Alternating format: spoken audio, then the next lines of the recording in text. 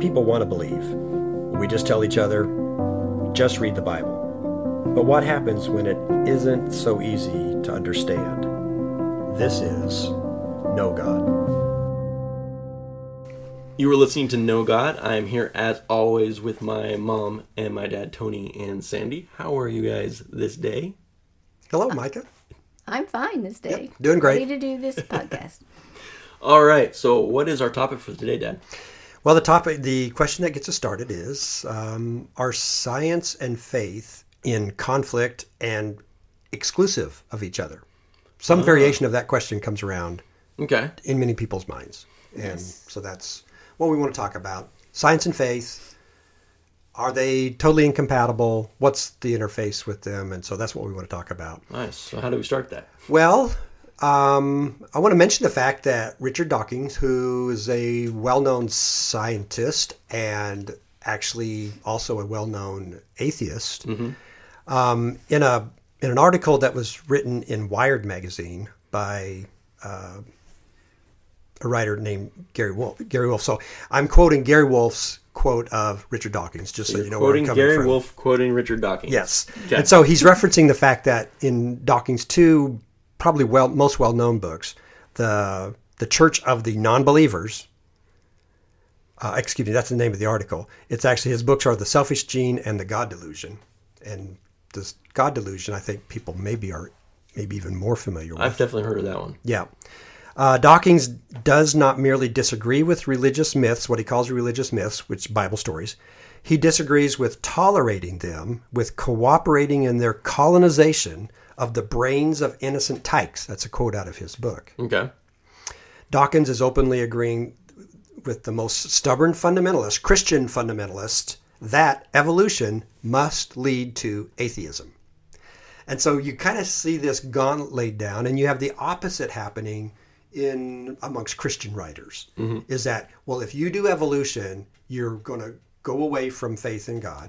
And evolution is kind of funny because that's like, lots of times when people say science, they think evolution, which evolution is like a very small part of it, a very small aspect of it. And so there are the biblical statements also that talk about the denial of the existence of God kind of leads to an end of morality. Romans chapter 1 kind of implies that.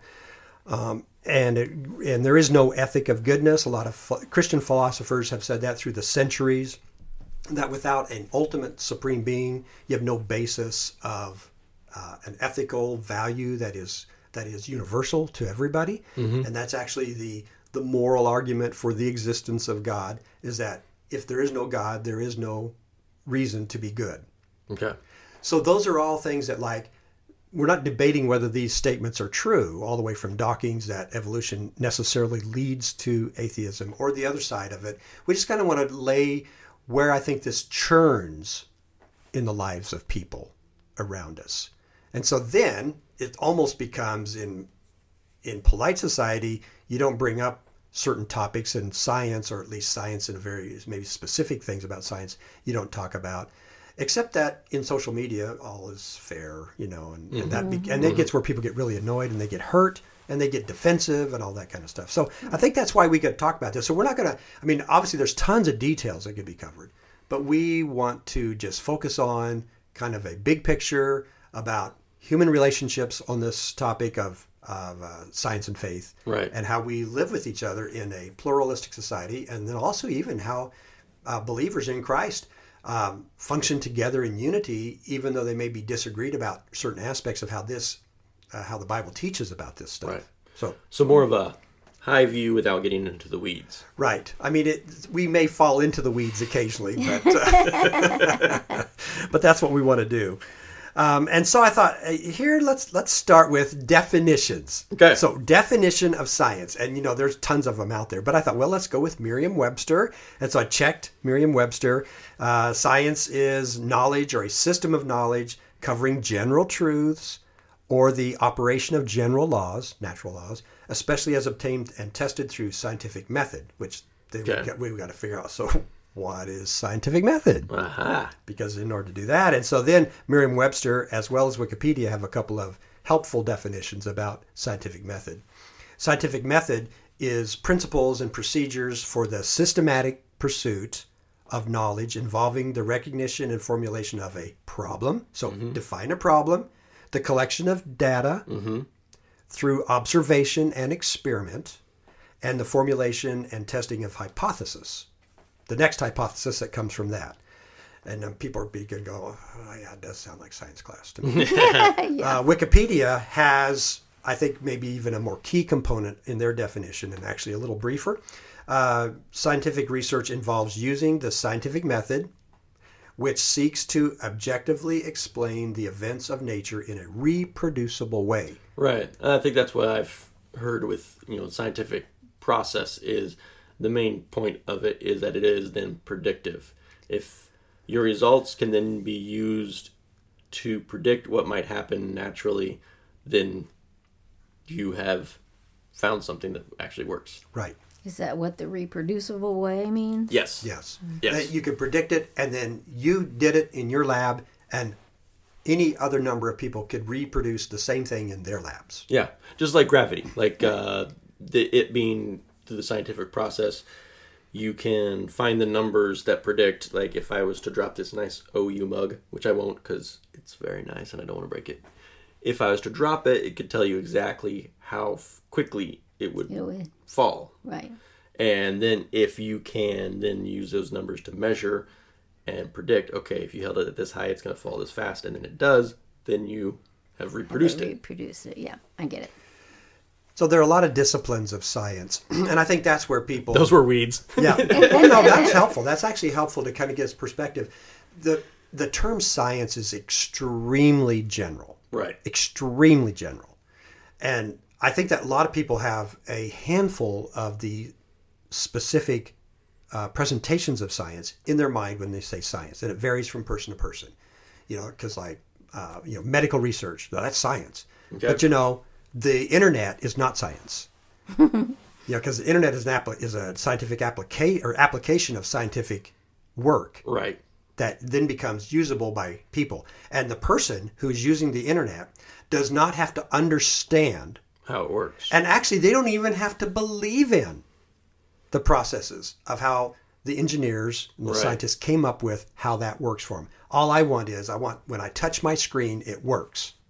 Right. They don't care about the science behind it, which I think is part of the emotional and intellectual disconnect with this, is that people like the products that they get because of scientific research, but then they can get really defensive about what the scientist believes. Because think about it, if you just apply this way that we do some of the things in our culture. Well, if a scientist who developed, of course it's not just one scientist, but for sake of argument, let's say it was one scientist who developed one of the COVID vaccines. Mm-hmm. Well, if that scientist holds a view that I disagree with, well, then I can't use these vaccines. Okay. That is the culture that we live in. Right. I can't vote for a politician who has 99 things that I like, but one thing that I disagree with. And so we take the same attitude towards science. And I guess this podcast, if nothing else, needs to help us to realize where we are with that personally, and how do I actually live my life appreciating and respecting the people who do scientific research or who developed products that I benefit from. This might get you completely off topic. So thinking of like the scientific process, is there anything in the Bible that kind of reflects that thinking?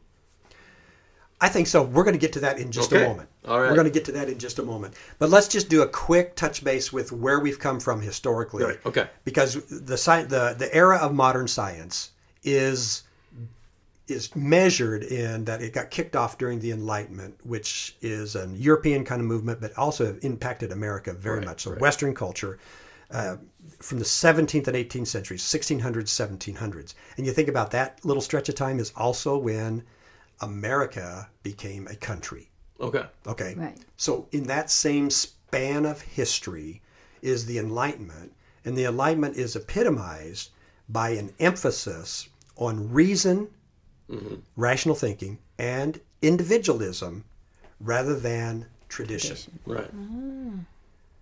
Which does reflect with founding fathers and coming up with the system of government and stuff like that. That's all right in there. Right. And so John Locke, for example, which we've referenced him in some of our conversations about theology, he had tremendous influence in American theology, in American political science, and he also, besides being a philosopher then, he also was considered a scientist in his day as well.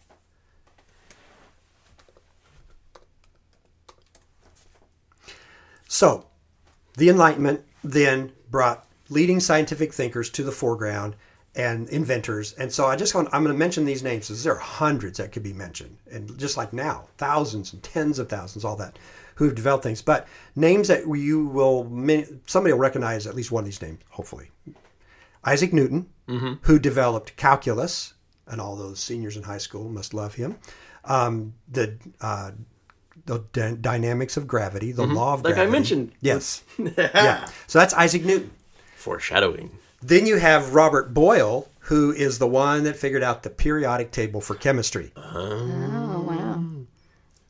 And so, as part of science is, and it's alluded to but not stated specifically, is the ability to classify information so that it is referenceable and can then be used across in a creative way into another discipline. Okay. Oh, I didn't realize So that's Robert Boyle. Blaise Pascal.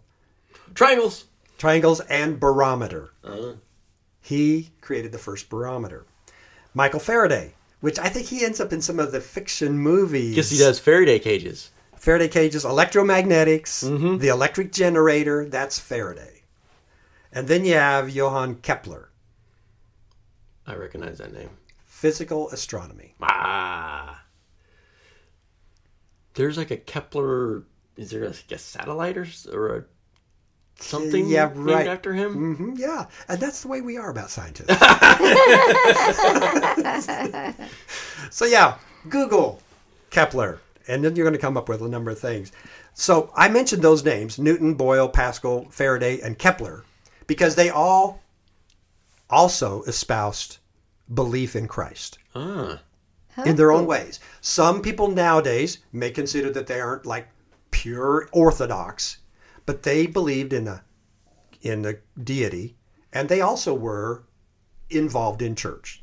Okay. They had their connection to their church. Now, some of them were Roman Catholic, some of them were Protestant. Wow, I did not know that. I didn't know that either.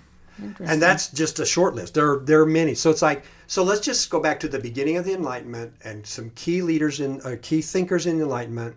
They did not come to a point where they believed that their belief in deity and the belief in Jesus Christ as a deity that came to earth disqualified.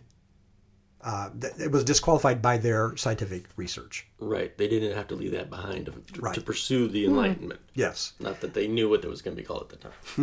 Right. Exactly. Yeah. And so their attitude toward God and Scripture led to a phrase, and I've heard this attributed to different ones in the Enlightenment, but I really can't find out who actually said it. So it's like one of those almost like proverbial things. And I don't even know if it's more of a term that historians came up with that then backwards put back on these guys. Right. So I don't know this quote, but it is one that I've heard frequently. And that is that those Enlightenment thinkers, those Christian Enlightenment thinkers, considered that what they were doing with science was thinking God's thoughts after him. So there was at least one or more of them that looked at it as scientific research was actually just exploring God's thoughts in the design of creation. And you can actually make a case on this, like Proverbs chapter 8, where it talks about wisdom, but it tells us it personifies wisdom in Proverbs. And wisdom then is at the beginning, it is the design factor of the creation. Yeah. So this goes to intelligent design. Yeah. So in a way, like, our podcast, Know God, is a lot of it we focus on knowing his spirit, knowing his essence, all that kind of stuff. So science could be looked at as getting to know God's creation. Right. And by knowing God's creation, you see more of, and again, in human terms, see God's mind, God's ability to design something. Right. And to then bring it forward.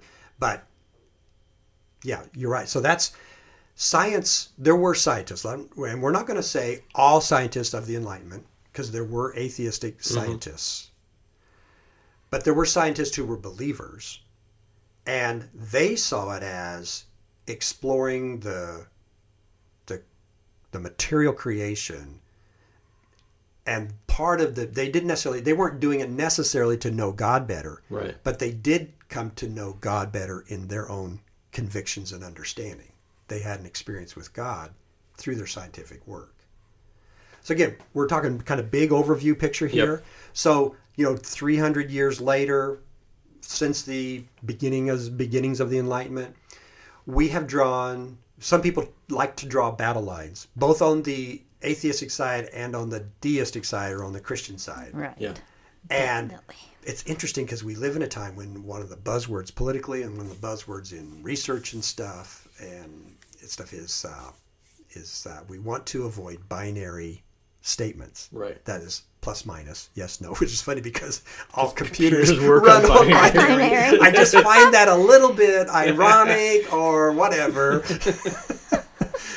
But if we want to just apply that concept here, let's talk about science in a little more of a spectrum term. Okay.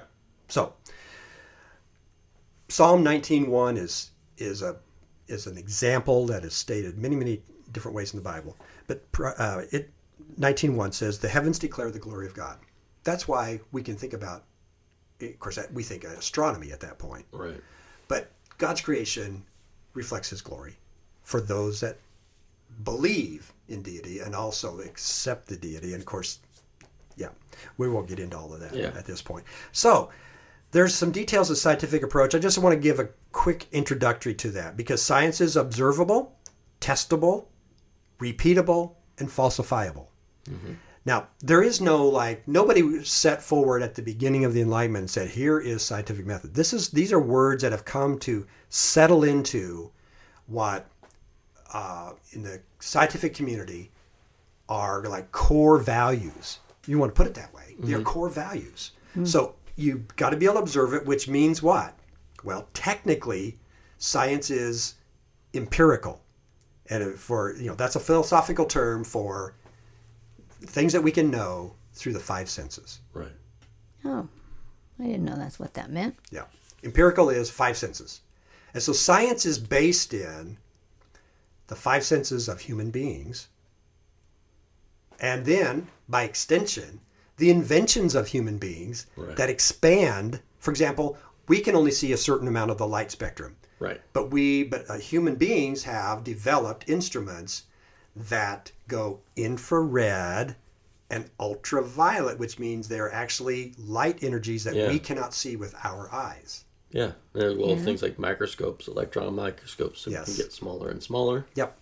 And then the telescopes. That can get bigger and bigger. Right. And so when you talk about empiricism, you have to add that caveat, technically, because when they first came up with empiricism, they didn't have a lot of instruments to do that. So they were thinking in terms of, if you can't observe it as a human being, then we can't be sure that it's there. And again, just to add a little sidebar that we're not going to go down, but just kind of like put it in a cubbyhole over there.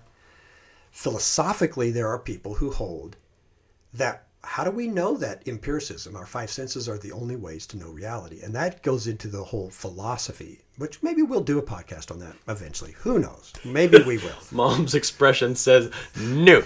You have to remember, I never had a good science class in my whole life. So this is like,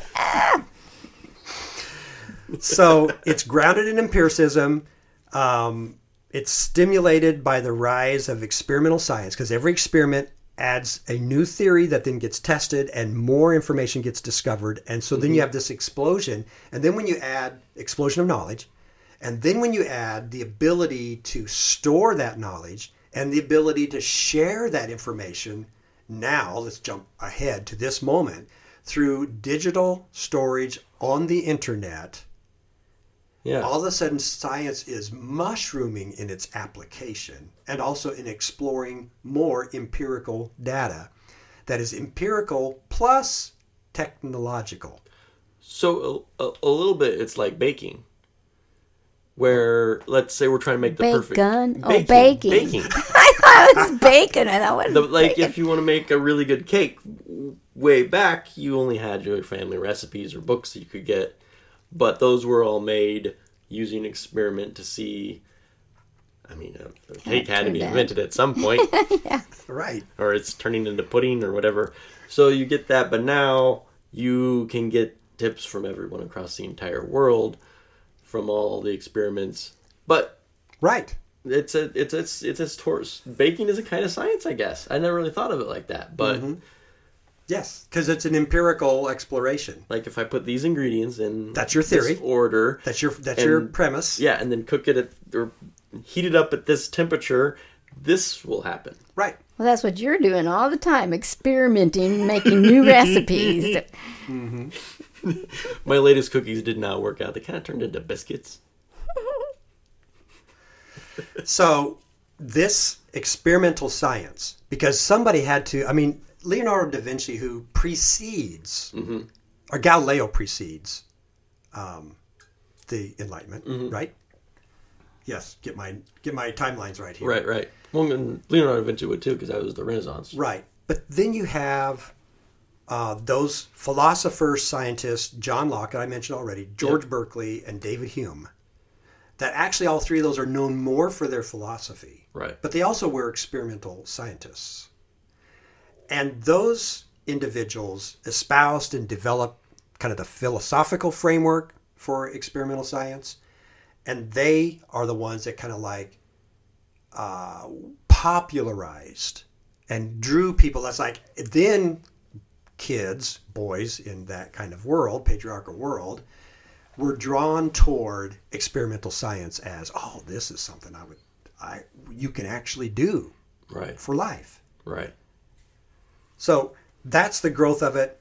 The basic scientific approach, if you from your elementary science class, and that is one of the things that, and this is just Tony on a soapbox for a moment, if you don't mind.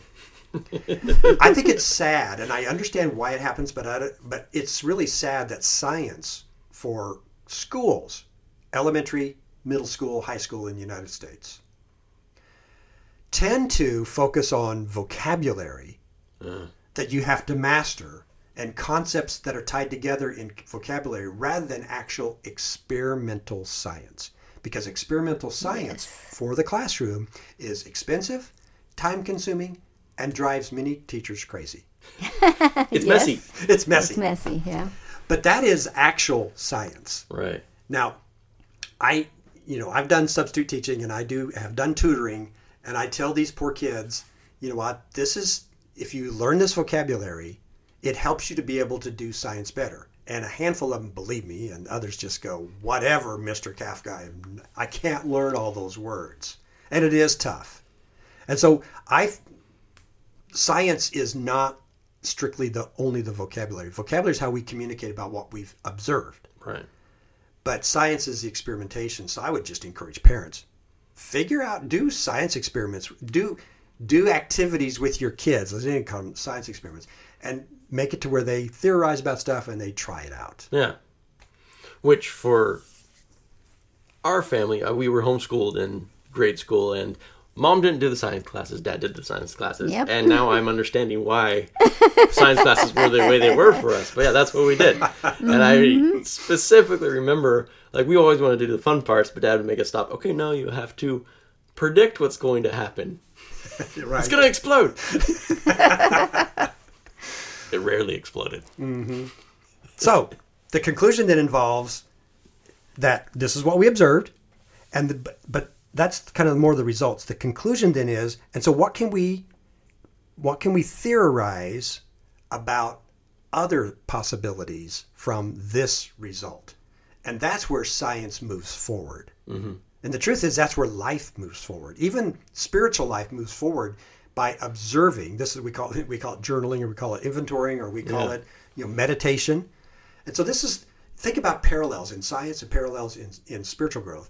And it is like, well, that's dumb. I keep doing the same thing and getting a negative result. I need to come up with a different proposal for my life. Huh. Well, Yeah, because this process in other ways is used in non-scientific methods of like a parenting book. These are ingredients that might help you with your parenting that have been tried and predict these results. Yes. But if you just go, oh, okay, I'm going to go step, and do exactly what they say in this book, it could not work for your family. Well, and part of that is you think about your basic experiments like sodium, pure sodium, which is a cakey kind of stuff. If you throw that in water, It blows up. H2O, hydrogen and oxygen, because sodium is an element, it has a little explosion. Depends on how much stuff you threw in there. It explodes. It explodes. If the sodium has calcium with it, we call that table salt. Oh, that doesn't explode. And in it water. doesn't explode. And so parenting advice is assuming that your elements are exactly pure and the same as Right. mine. And so when I give you advice, I have these ingredients, and we say that you've got the same ingredients, but you actually don't. But my kid had table salt, and your kid is just pure sodium. Right. So Wow. I guess I'm encouraging believers who are listening who kind of like poo-hoo scientific method. It's like, you know what? We all could benefit from using scientific method in our everyday life. Right. And the truth is that when we think science, we think chemistry, we think biology, we think maybe anatomy, and we think maybe, but science is not limited to those things. Science is also psychology and sociology. And the truth is that psychology and sociology had a hard time breaking into the accepted scientific fields because they were considered, and some people still consider them, soft sciences. They're a little messy. That's because you can't purify out in social and psychological experiments. It is tougher to separate out the possible things that are going to detract from your experiment. Because in chemistry, you can purify sodium and then work with sodium experiments. But in human experience, you can't go, well, let's take this kid who is being raised by two parents and let's measure everything about that kid, and this will give us good parenting or bad parenting. Well, the problem is there's too many variables Right. in there. So what's at stake in all of this? Well, so first of all, I just kind of want to point out that, and back to Micah's question a little while ago, is that some of the processes of scientific experimentation and method. Okay, so for example, observation. Do we find that the Bible ever tells us to observe something? Oh, yes. Oh, yeah. Example? There's some verse about looking to the heavens and something. How's that go? I can't remember the whole thing. And but... looking to the ant Oh, yes. Yeah. Oh, sluggard. as a model. And so you get your mind thinking, observation. Is that a biblical principle? Yes. Yes. Next, classification. Classification is putting things together that help us to use them better in the future. Ooh, Adam named the animals. Adam named the animals, and we thought it was, I can't remember his first name, but Linnaeus, who created the animal classification system. Well, yeah. But that was like said, a long time later. But Adam did that. He named, so classification, the Bible has that. Inferring, so general assumptions about the data. Okay. Are we ever told to process knowledge to gain something else? Well, there's places where it says consider, Yep. So isn't that what that is? Yeah. So predicting. I'm not sure about that one. Well, yeah. I'm guessing there's a yes, but I can't think of an Yeah, example. and I don't have it in front of me. Oh, no. No, I don't have it in front of me. I mean, I can think of things like, predicting. Well, predicting you plant seeds, you predict what you're going to get. 1, 30-fold, 100-fold. I mean, even though it's a parable, Right. it's predicting. Okay. Measuring, yes. There's measures in the Bible. There's a book called Numbers. There you go. Yeah, don't try Which that would one also as be your first classification, read. by the way. Oh, my goodness, yes. Yes. Communicating. Well. Predicting. There's the mildew chapter in Numbers, I think, Numbers or Deuteronomy, where it tells you what you have to Leviticus do and to get Numbers. rid of that if you do this process, you will get rid of mildew. Yeah. So predicting. There you go. Okay. Communicating. Yes. The Bible is communication. So we got that. Interpreting data that we have come up with based on the information from all the previous things. So are we to consider consider all of the well springs of life. Right. All the things that are coming at you, which would help a lot of people nowadays.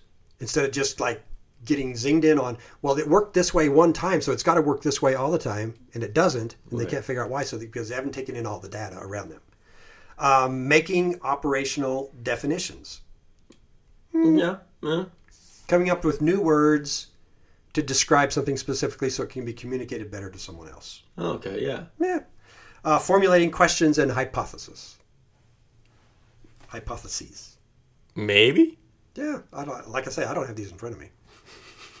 You're wanting us to come up with them. No, and the person listening can also just say, okay, so this is these are the methods of science. Experimenting and then observing with your senses. I can't think of anything on the top of my head. If anyone thinks of anything for these, please let us know. Yeah. And then formulating models to do more work in the future. Yeah. So this is reasoning this is the rational.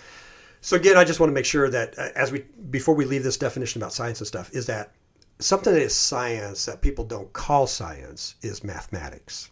Oh, yeah. Technically, mathematics is science because science is a rational approach. It's an observational approach and it's repeatable. So like 2 + 2 = 4 is repeatable. And you can observe it. Yes. Yeah. You can observe it. We can maybe have a podcast on mathematics. I don't know. I don't want one. No, let's go on. No, you do want one. Well, I liked math. I didn't like science. So anyway. Because really, I'd like to get...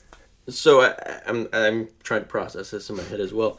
Because the bottom line is, so science is, in a way, just the pursuit of truth. It's trying to find out what's true about what we can observe. Yes. And if that is true, then at the center of truth is God, because that's where truth comes from.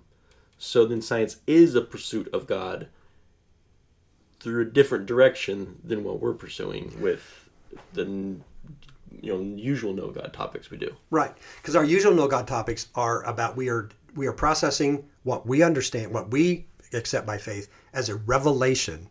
Communicated revelation from God that's written down in the Bible and then translated. Mm-hmm. But we always look at science. A lot of people look at science as it's to proving that there's no God, proving that it doesn't. There's not that. And we look at then the created realm, universe, the material universe, as something that declares the glory of God. It is not word communication. It is visual, not just visual, audio, tactile communication about who God is too. But that's how believers in deity and believers in the Christian deity, because of the revelation that comes through the Bible, which is actually given to us through prophets. Mm-hmm. And so when people talk about, well, if the Bible says it, and really it's more the prophet that wrote it that actually matters more to us about a source of truth, because where did that prophet get that truth? And we accept that prophet's word and their culture's word about that prophet, that this was a reliable messenger. And of course, it's the book of Leviticus that gives the standard that God has, which is if a prophet says something's going to happen and it doesn't happen, he's a false prophet. Right. And that's what I always say to people. When they talk about people who make all these predictions, I always go, so have they been wrong on anything? Okay, so then they're not a prophet. Let's just make sure we know that. Right. They might be trying to postulate stuff on a scientific method, but they're not a prophet. Right. And that is part of the problem is there. But let's move forward because we kind of want to get to what this all matters to people's lives. And I just want to throw a whole maybe new word out to people, but really what comes to stake in this, what's encompassed in this science and faith tension is fundamentally a tension that comes down to one word: cosmology. Now, not cosmetology. There we go. Not cosmetology. It's cosmology. And if people are going, oh my gosh, I'm 10 minutes from my workplace and now he's talking about what is he doing? Cosmonauts. Cosmos is a Greek word for world. That's a show. And logos Logia, we understand it as the study of. So it's a study of the world, but not just the world as in earth, but material universe. And more specifically, it's considered by most, but I would just say most, that it's a branch of astronomy. But technically it's not, because it is the intersection of the study of the physical universe, which we think of astronomy, philosophy, and theology as it relates to origins. Cosmology is about origins. Interesting. I didn't know that. I didn't either. How things began. You guys didn't take basic philosophy? No. My highest science was biology 1. There we go. And it wasn't a very... And life. And life. There you go. That's right. And my brothers preaching to me about science. Mm-hmm. So because of the shared scope with philosophy, theology, what we call science, it is the battleground. Right. And so I think it would be helpful if people just in their own minds realize when we talk about a battle between science and faith, really we're talking about the intersection of philosophy, science, theology, faith, the intersection of what matters, and how we know where things came from, because by implication, if we know where they came from, we might, depends on your view, we might understand purpose. Right. So, in a way, it's calling it a battleground does then put it at odds. Right. But it's more of a mutual struggle for finding the origins and finding truth. Right. And if we're all struggling towards the same goal, maybe we take different paths to get there, but it could lead us to the same place. Right. And science, so what I think of when you say that is that for the theist, the person who believes in God, and I'm not even talking about just Christian theism, but even Islam and Judaism are basically the great 3 theistic world religions. There are others, but those are the big categories. And so their origin story comes through the prophets. Right. Well, in empirical science, you can go, that's great, I'm glad you believe in those prophets, but I can't use that information to come up with science, because it's not empirical. Okay. So you end up with, for example, the cosmological statement in the Bible, the first one is Genesis 1:1. In the beginning, God created. That is a cosmological statement. This is the origin explanation for people of faith. And that would be all 3 of the theistic world religions. For the atheist, the person or agnostic, the person that doesn't believe you can know whether or not there's a spirit being. Right. That is great. They have different attitudes about it. We read earlier, Richard Dawkins said it's horrible. It's toxic. Don't believe in God. It's toxic. And don't teach it to your kids. Yeah, don't teach it to your poor, vulnerable kids, because it's toxic. That's him on that far side of that spectrum. And for Christians, they would say it's fundamental that you don't even know why you're here on this earth. You don't even know the why of your existence without belief in God. So we see the tension. And this podcast is not going to solve that tension. But I feel like that in the podcast, we want to help people to understand why there is this tension amongst people. So the cosmology addresses questions about what origins and by implication what is eternal. Possibilities. Spirit only is eternal. So that's the Orthodox Christian, Jewish, and Islamic view. Right. That only spirit is eternal because spirit created the material. So material, by the sense that it's created, is not eternal by definition. If something has a beginning, it's not eternal. Right, okay. Even if it lasts forever, that doesn't make it eternal. If it has a beginning, it's not eternal by nature. So then there's also material only is eternal. That's the naturalistic explanation, and that would be what is embraced by many people, but again, science would be the notable community that embraces that as the only thing that is eternal, although I know there are theories about that. Otherwise, I'm going to leave that alone.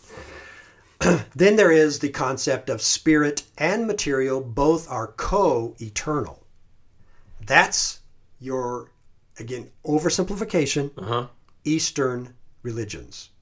Buddhism, Confucianism, that, and I know there are tons of variations in that, but the yin and the yang, that is the two things that need to be brought into harmony, and it is spirit and material. Okay. And even Greek Gnosticism, pre-first century, and I mean, it even is part of the church history, is that there is this dynamic of spirit and material are incompatible, or maybe you can bring them into compatibility or whatever. I mean, it's all kinds of views. And then there is the expression on one face. Well, because when people think cosmology, which is a new word for them, they have to think about what does this mean? Well, it means you're defining what is eternal, and if it's eternal, then we know that it is reality. Right. There's two more. Okay. One is material first, which then spirit evolved from. Okay. I don't think I've heard that one before. Yeah. And then there is nothing is eternal because it is spontaneously came into existence. Right. Okay. So anything that has a beginning can't be eternal.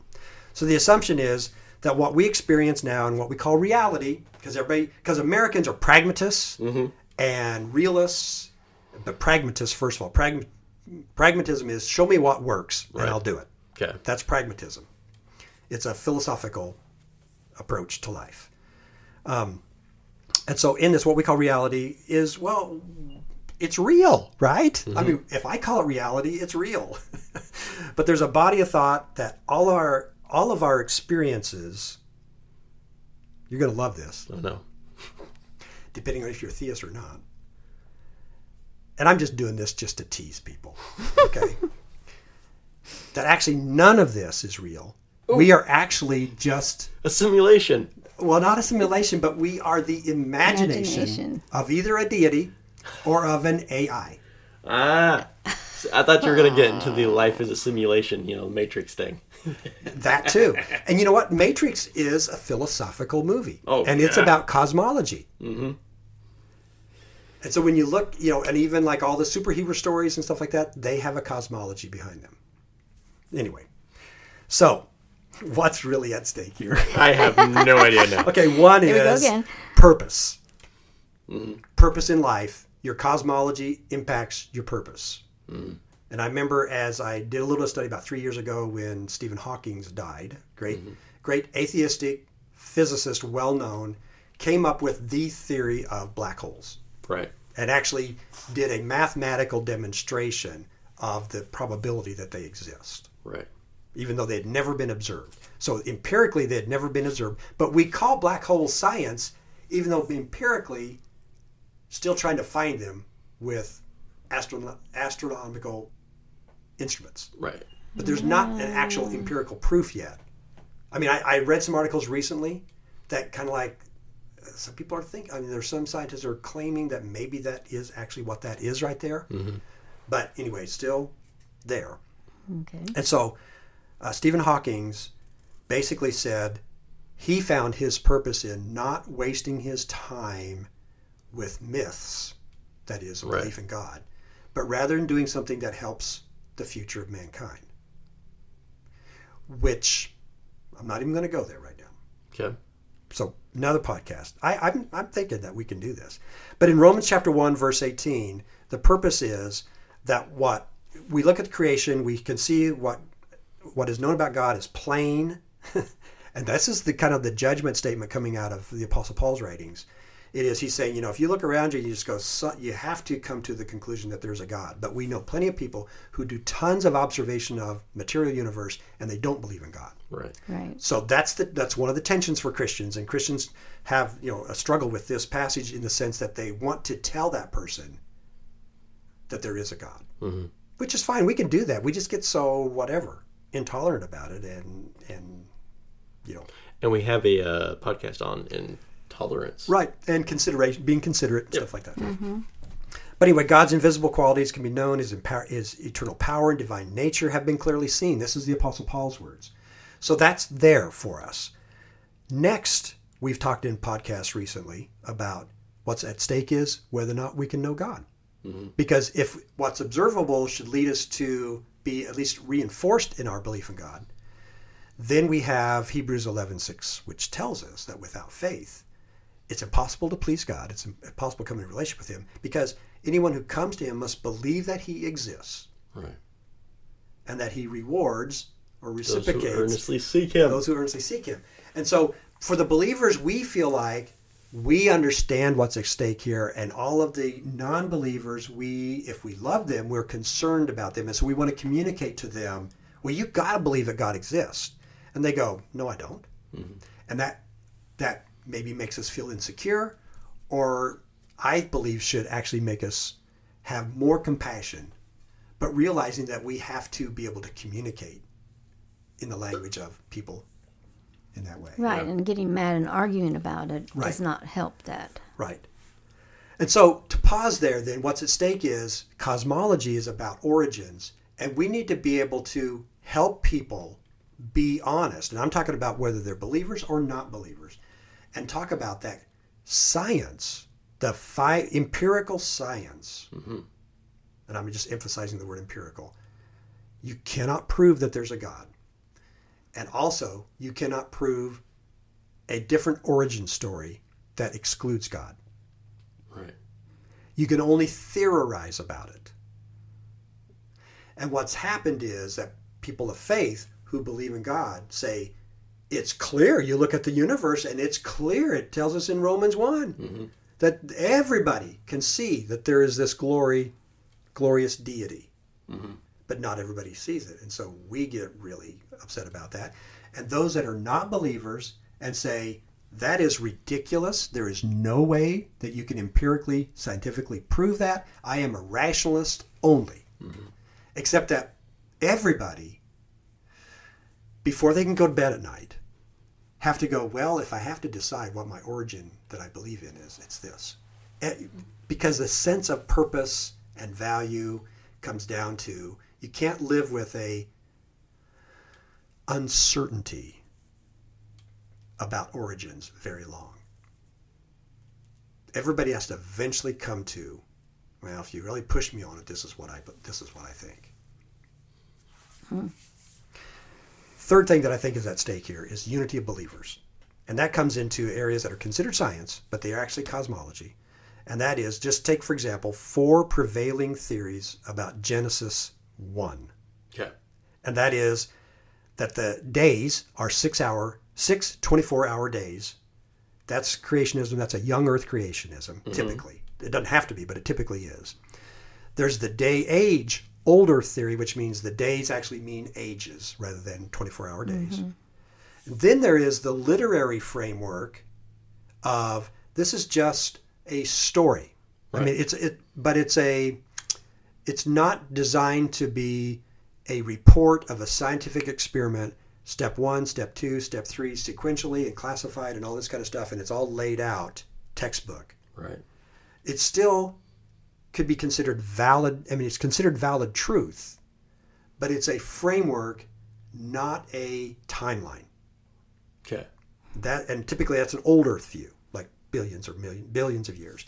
And then you have the literary, and these are believers, literary myth. That is, it's a poem designed to teach purpose. Tell a truth and teach something. Yeah. It's a parable. Parable, and even more, it's a chiastic poem, which is a designed poem. It's like haiku for, I remember studying haiku when I was in elementary school, where it has to have these certain things about it to be haiku.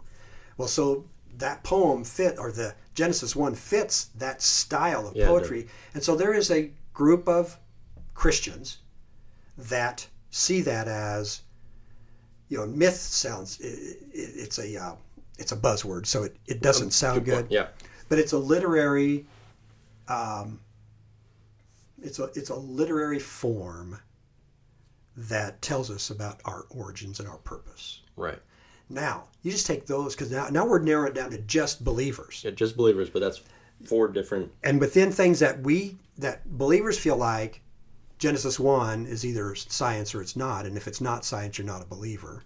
There's that from category 1, and then all the way down to category 4. This is a poetic style, and if you take it as a scientific classification, then you're just being foolish. And then Christians really get at odds with each other, and they literally will call each other not believers in this. Now, I'm not saying that I'm not the authority on this. Ultimately, since I believe in God, God is the ultimate judge on this, about what this is.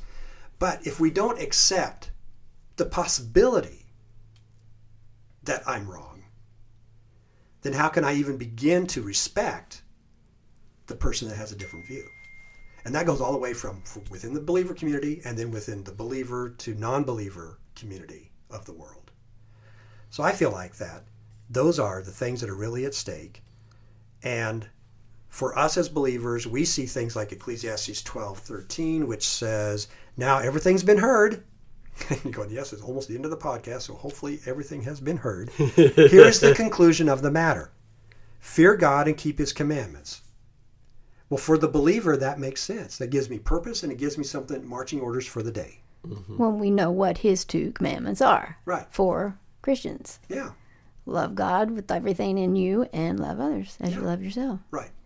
And so I feel like when we get all argumentative and putting people down and calling people, names, jumping to that kind of thing, then we're wrong. We're off. It doesn't matter if we believe the right, what's the right thing to believe. If we're treating people unloving in what we say and do, then we're wrong. Right, because faith... That was really good. Yeah. What were you going to say? It's faith being expressed in love. And so my belief expressed in love. That's for the Christ followers. That's important. Mm-hmm. So anyway, glad that we were able to talk about this. I think that this gives us a reference point for future conversations about various topics. Oh, yeah. Yeah. And thanks for that great insight, Mom. Are you saying that because I haven't said much right now? All right. No. Well, thanks for taking this journey with us. A little bit of a denser episode, but we've got some other great topics coming up, and we have another big thing coming up on the horizon. Dad, do you want to mention it at all? We do. We are expanding the resources and our opportunities to share with people on the web. Mm-hmm. And we are going to be adding to our website a link to the Patreon website system. And that website is TonyKafka.com. Yeah, TonyKafka.com. You'll be able to go to that when we get it live, and we'll be letting people know about that. And that gives us the opportunity to communicate more. It also gives opportunity for people to come on alongside of us and provide finances if they want to. Mm-hmm. As a way to help us to be able to devote more time to creating more resources like these podcasts, all the way from print resources, lesson resources, and even community experiences where we are putting together some plans to where we can at least have dedicated chat spaces, like instead of using Facebook to communicate to each other.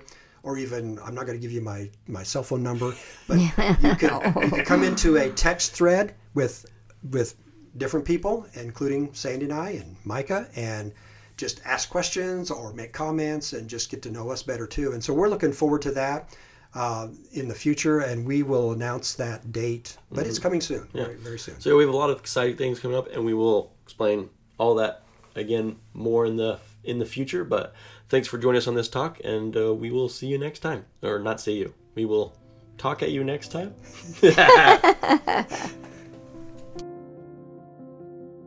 If you have any questions, just email us at knowgod@tonykafka.com. That's KNOWGOD @TONYKAFKA.com.